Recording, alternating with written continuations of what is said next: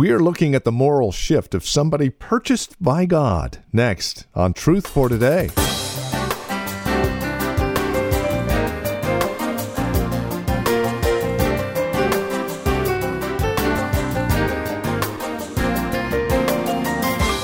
From Valley Bible Church in Hercules, hi there, and welcome to today's broadcast of Truth for Today with our teacher and pastor, Phil Howard.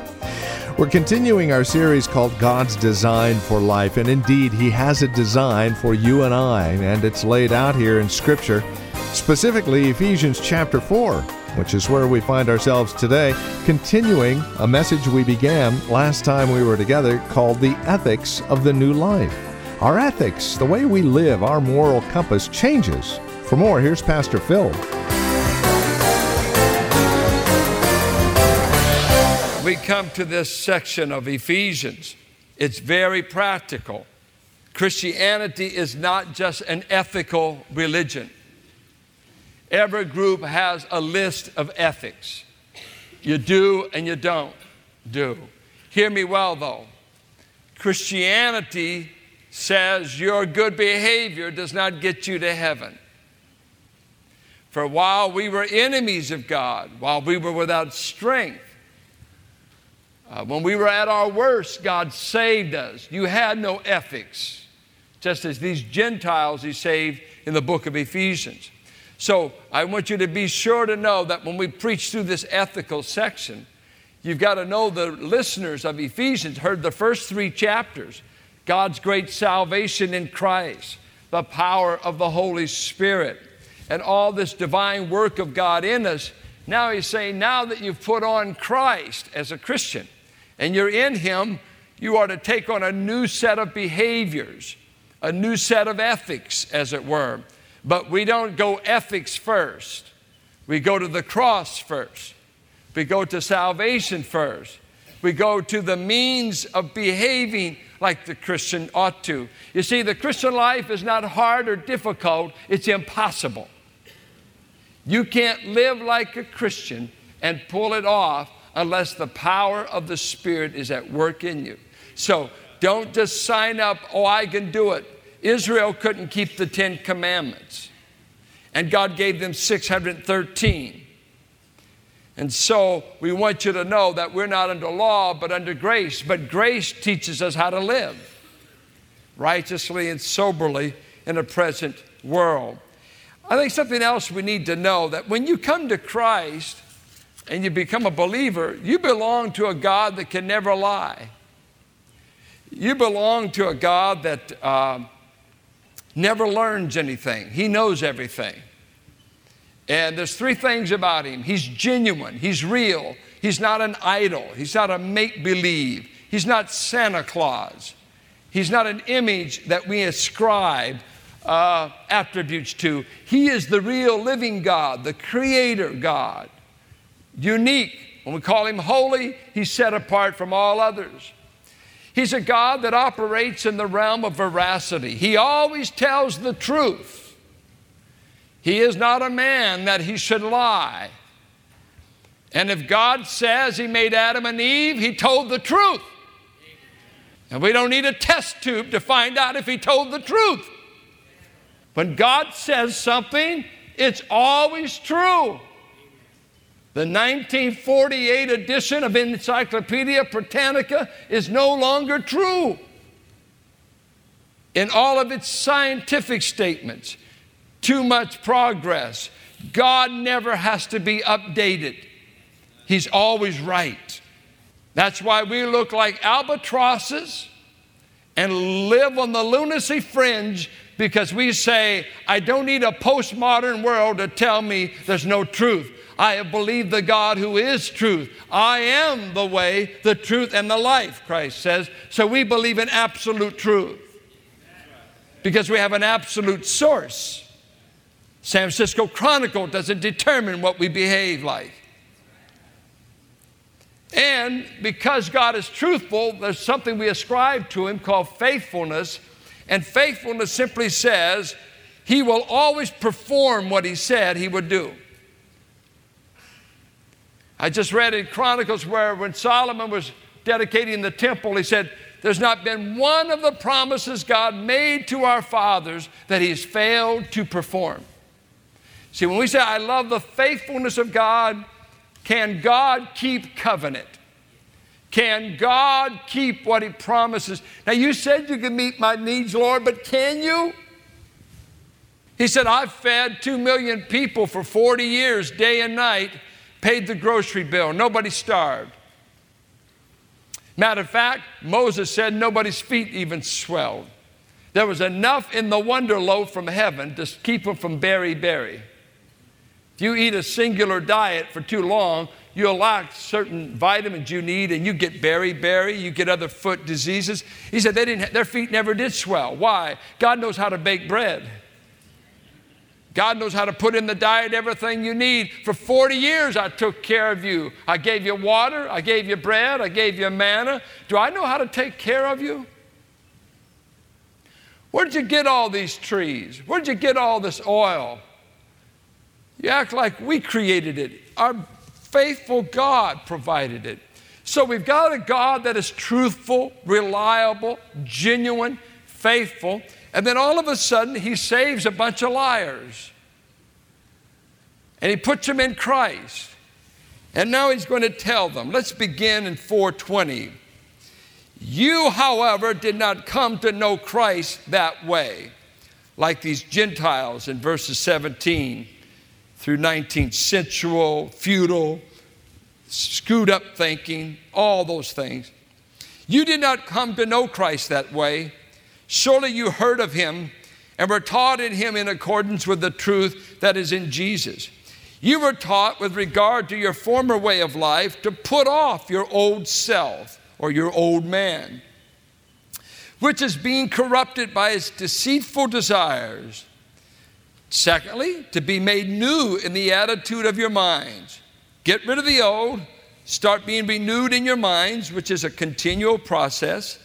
And to put on the new self, created to be like God in true righteousness and holiness. Now we begin the ethical section, and it runs from verse 25 through 5:15. And I just, in the outline, just gave you what it looks like through 5:2. He gives us 7 ethics, and in the middle of them is don't grieve the Holy Spirit.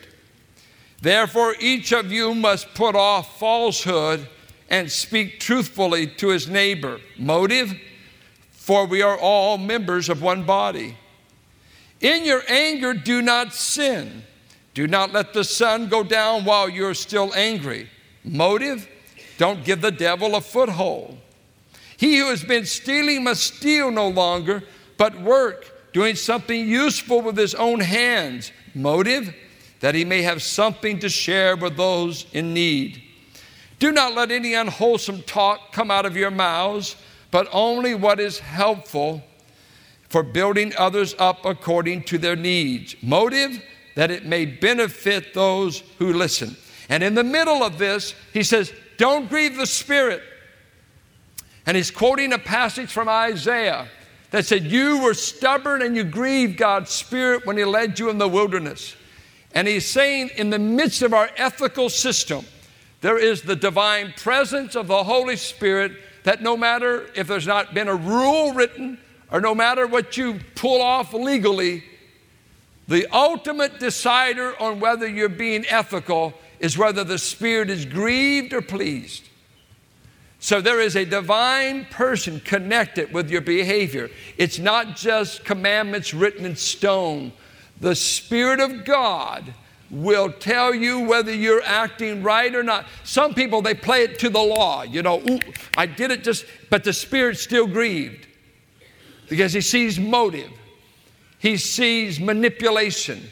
He sees through all that veneer you've got. Whatever you do with anyone in any of these ethics, is the Holy Spirit being quenched, grieved, made to sorrow, or is He at peace in you?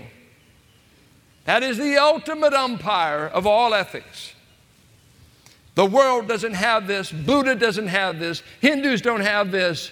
Christians have it. A living person involved with our behavior. Get rid of all bitterness. rage and anger, brawling and slander, along with every form of malice. Be kind and compassionate to one another. Motive, forgiving each other, just as in Christ God forgave you. Get rid of all those nasty dispositions you brought to the Christian life. Put them behind you. You've been forgiven. Start treating people different because you've been treated different. Be imitators of God the Father. Therefore, as dearly loved children, and live a life of love, just as Christ loved us and gave himself up for us as a fragrant offering and sacrifice to God. Imitate God because you're his children. What an amazing thing. I put on the first page the three great motives for our motives are verse 20. You learn Christ this way. When you came to Christ, you learned he acts a certain way. He's a certain kind of person. So Christ himself is a great motive for the way I behave. Verse 30 is, the Holy Spirit is very concerned how I act. And if he's grieved, if he's made sorrowful, and he makes his emotions felt in me, whatever I did, however I justified it, it won't work. I've got to live in such a way that he is not being grieved as a person. He's not being insulted. And then thirdly, the Father. As children, we've been called to imitate our Father's behavior in chapter 5. Imitate how your Father treats you because you're his children, so reflect his nature, reflect his ethics, reflect his behavior in a fallen world. I thought because it's so major, and each of these ethics really are, that we would just focus a little bit on the number one ethic of the new life. It literally would say, put off the lie and habitually truth to each other. I'm taking lying to be intentional deception. Sometimes we're wrong on the figure, we're wrong on the stat. We quote something and we misquote it, or it just doesn't come across. That's not lying. Lying is intentionally not telling the truth or affirming the truth. So we're talking about intentionality. I really meant to deceive or whatever, not tell the truth. I thought we'd look at several things that we ought to consider if we have problems with lying. Most of us are born liars. Have you figured that out? Children, before they know it, are saying, I didn't do it. Who taught them that? I always spank twice for the lie. One for the offense and two for the lie. What about you? I mean, it was double duty. But most of you were born liars. And you have to learn to tell the truth. And some of you may still be liars. Because if you don't know Christ, I would assume that's a part of your traits. You tell just enough truth to get by, but we lie in so many ways. But let me tell you a little history of lying. We ought to consider that. First of all, the source of lying that you've got to deal with. There's at least three sources that we have to deal with all the time that set you up to be a liar a lot. Or, if you're not telling the lie, to be lied to and believe it. I don't know which is worse sometimes. To always buy the lie or to be the conveyor of the lie. Sometimes people pass on the lie because they've been convinced the lie is the truth, and so they pass on a lie without being a liar. They think the lie is the truth. And if you hear a lie long enough, this evolution thing, if you hear long enough that you came from nothing and from an amoeba and you were not created by God, you can actually get a bachelor's degree and believe the lie. and teach a whole generation the lie, and they don't know they're believing a lie because the lie is taught as the truth, and if you tell the lie long enough, we'll never know what the truth is. And so the sources of lying, 3 sources of lying you have to deal with.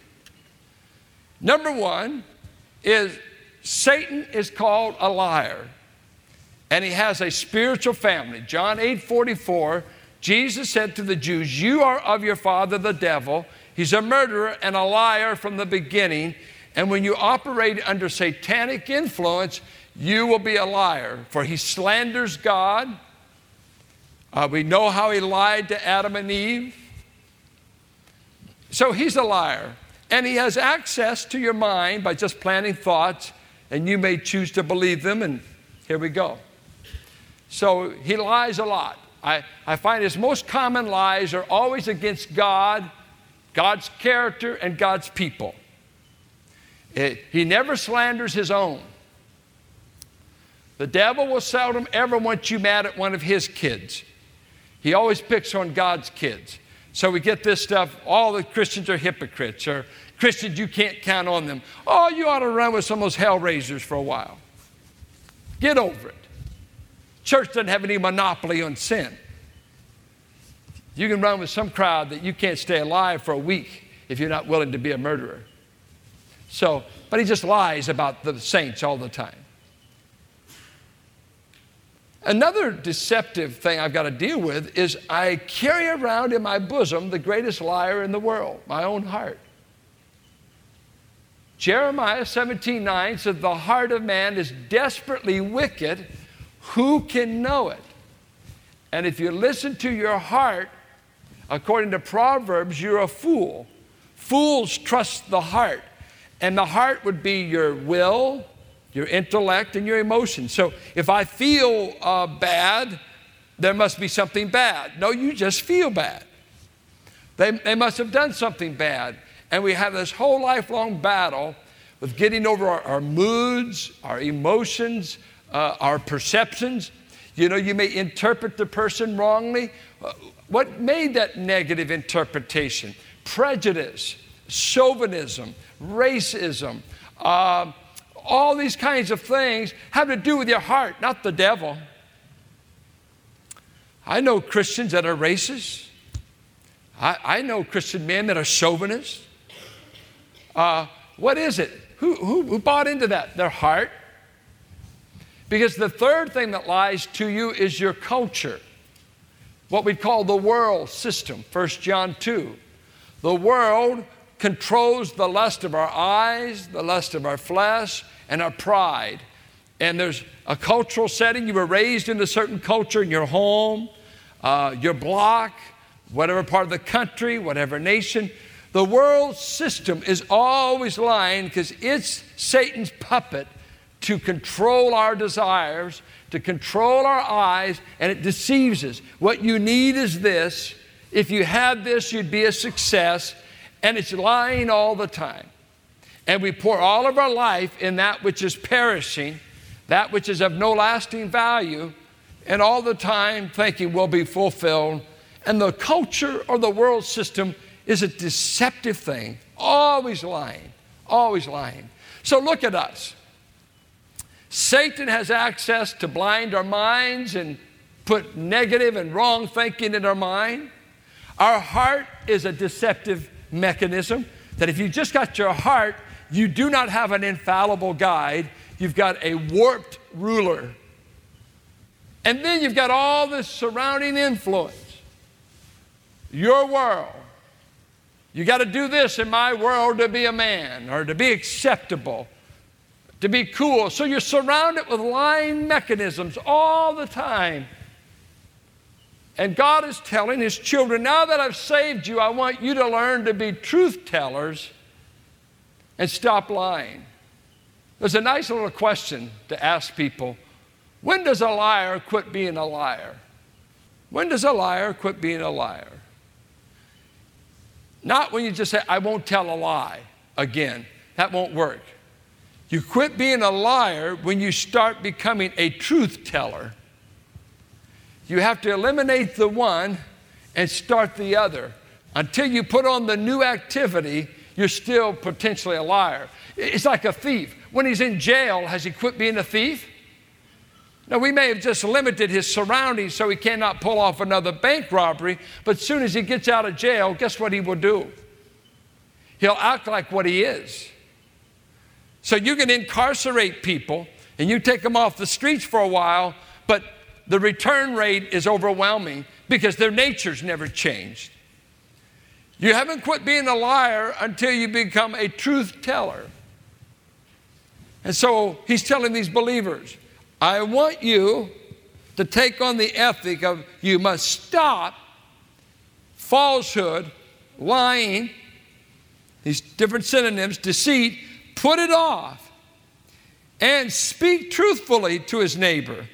He said that back in 4:15. We ought to be truthing to one another in love. He's telling us Christianity is a religion, is a faith that operates on truth and not lies. So the people of God must be known as truth bearers. Let me tell you the second thing you ought to know about lying. The effects of lying have ruined the entire race. Genesis 3, Satan and mankind, unfallen mankind, the player is, has God said, thou shalt not eat of the tree? God knows that the day you eat of it, you shall become like him. Now, what had God said? The day you eat of the tree, you shall die. In the last week, a cousin died. My son-in-law's father died. My wife's uncle died. We visited the aunt yesterday in Antioch. If they take the respirator off of her, she'll die. Who told the truth? Did we become gods or did we start dying? Only the most imbecilic, arrogant, asinine, stupid fool would say the race is not dying. God told the truth. We bought the lie. So a lie against God's motive, a lie against God's purpose for mankind, ruined the race, brought sin, brought death, brought weeping, has brought chaos. No wonder God says lying is devil's work and lying is lethal. It kills all relationships. You cannot have a relationship with God, with your wife, with your neighbors. Everybody despises a liar. You can't ever have a relationship that will last on the sands of falsehood. Well, what's the lie above all others? I want you to see, he actually used the definite article here in Ephesians, the lie. But let me take you to Romans. Haven't been there for a while. That's right after Acts. Notice that when mankind chose to give up the glory of God, they didn't want to know God, and they chose to become moronic or empty-minded towards divine things. In verse 24, Romans 1, therefore God gave them over in the sinful desires of their hearts to sexual impurity, for the degrading of their bodies with one another. They exchanged the truth of God for the lie. In the Greek, it's for the lie. There's the lie, the primary lie of all lies. And here it is. They worshiped and served created things rather than the Creator, who is forever praised. Amen. Pastor Phil Howard here in our series, God's Design for Life. Getting a clue, an understanding, an idea of just how much God really loves us and the design that He has for your life and mine. This is Truth for Today with Pastor Phil Howard, and as we conclude our time together today, we're mindful of the fact that there might be those of you who would enjoy hearing this program again. As always, we have copies available on CD. Simply call or write to us or stop by our website. You can reach us by phone at 855-833-9433.